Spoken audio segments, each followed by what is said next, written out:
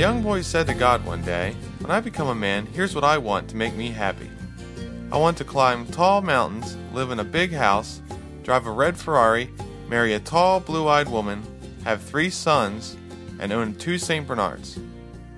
As it turned out, the boy hurt his knee so he couldn't climb anymore. Due to his business, he lived in a city apartment and took the subway into work. He married a short, brown-eyed woman and had 3 loving daughters, and adopted a fluffy cat. One day he remembered his boyhood dream and said to God, "Why didn't you answer my prayer and give me the things I asked for?" And God answered him with, "I could have, but I wanted to make you happy." Does God really want us to be happy? What is true happiness anyway? Today on Grace Notes, Barbara Sandbek will answer these questions and more as she begins a study on the subject, How to Enjoy Life. I can identify with the boy in that story. There have been times I thought I'd just die if I didn't have a particular thing or date a certain guy, but I'm sure glad God withheld what He knew I didn't need and gave me what I needed. If you made a list of the things that would make you happy, what would it say? A better job? New wheels? How about a winning lottery ticket? The truth is, the thing that will bring lasting happiness is not material, it's spiritual. We need forgiveness for our sin against God.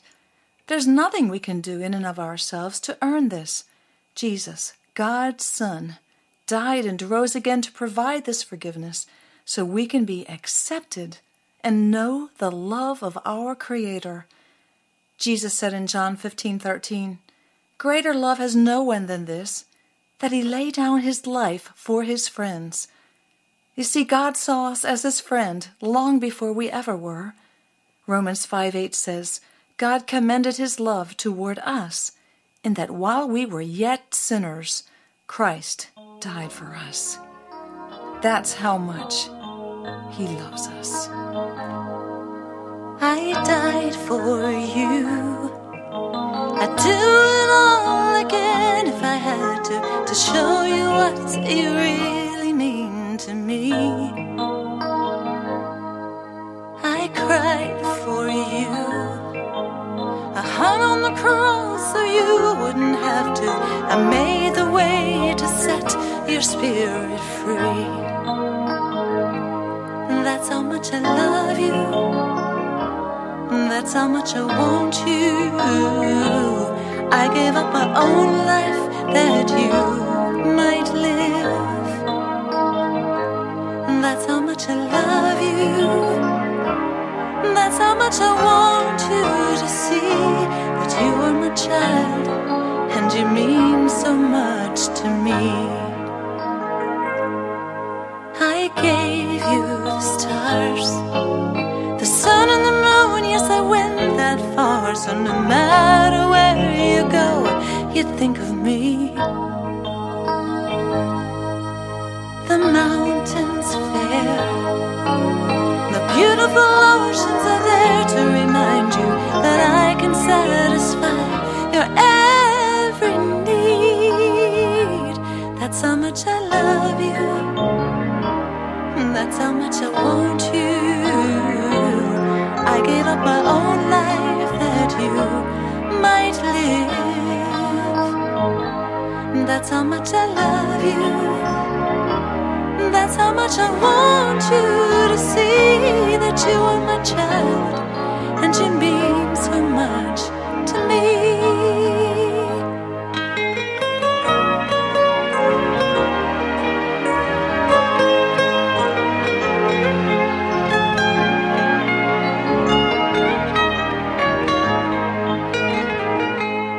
That's how much I love you. That's how much I want you to see that you are my child and you mean so much to me. You are my child and you mean so much to me.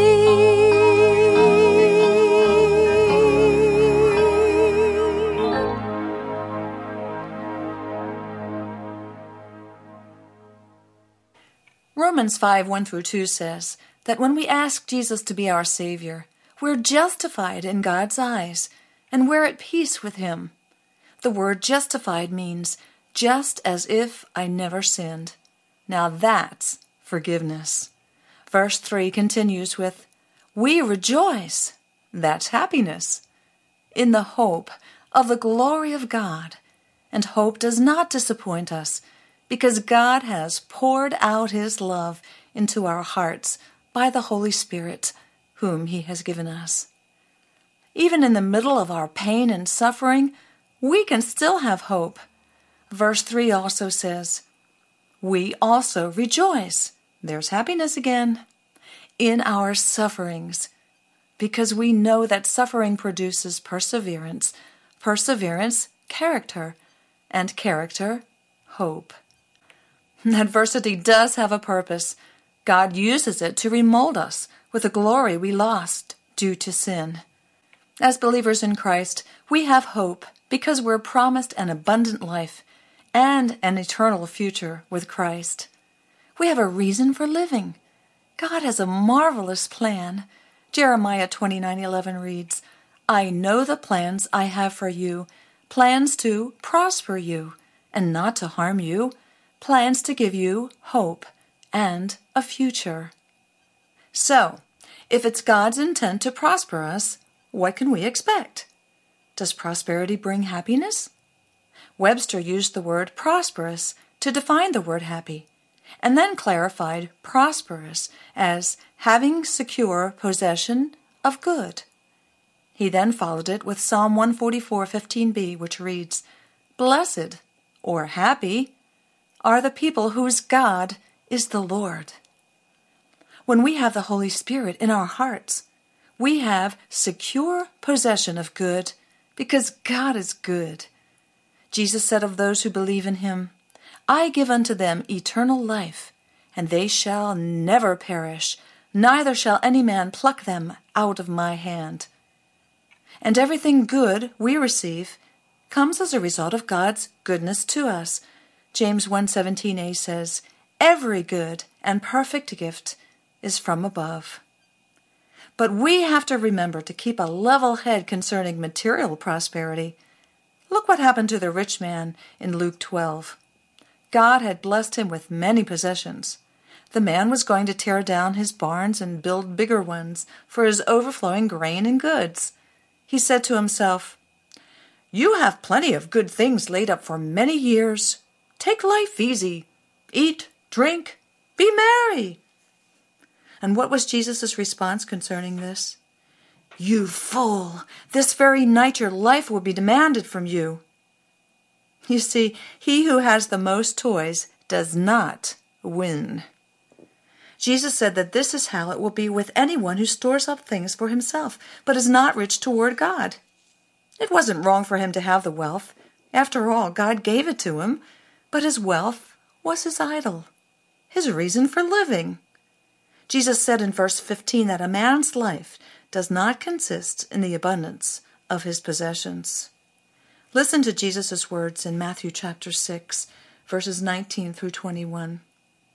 Do not store up for yourselves treasures on earth, where moth and rust destroy, and where thieves break in and steal, but store up for yourselves treasures in heaven, where moth and rust do not destroy, and where thieves do not break in and steal. And this is key. For where your treasure is, there will your heart be also. You see, the first commandment still stands. Thou shalt have no other gods before me. I went to visit the shrine of plenty, but found its storerooms all filled with dust. I bowed at altars of gold and silver, but as I knelt there, they turned to rust. So I worship only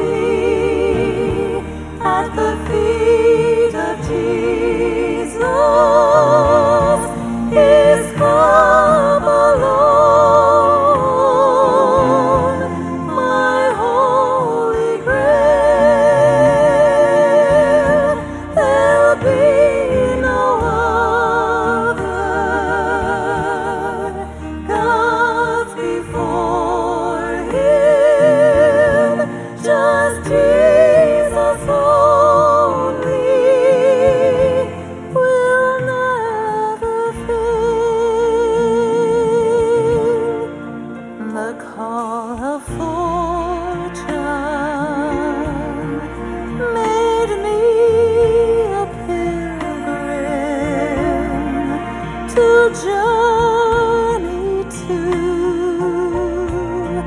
fame's promised heights. But as I climbed, the promise faded,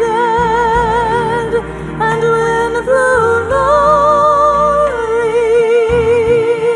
all through the night. So I'll worship only at the feet of Jesus. His cup alone, my holy grail.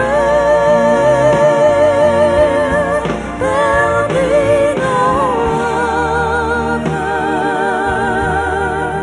gods before him, just Jesus only will never fail. Just desert dust and empty shadows, all promises that turn to lies. The gods of earth fail and betray me. You alone are truth and life. So I'll worship only at the feet of Jesus. His cup alone, my holy grail. There'll be no other gods before him, just Jesus only will never fail. Just Jesus only will never fail.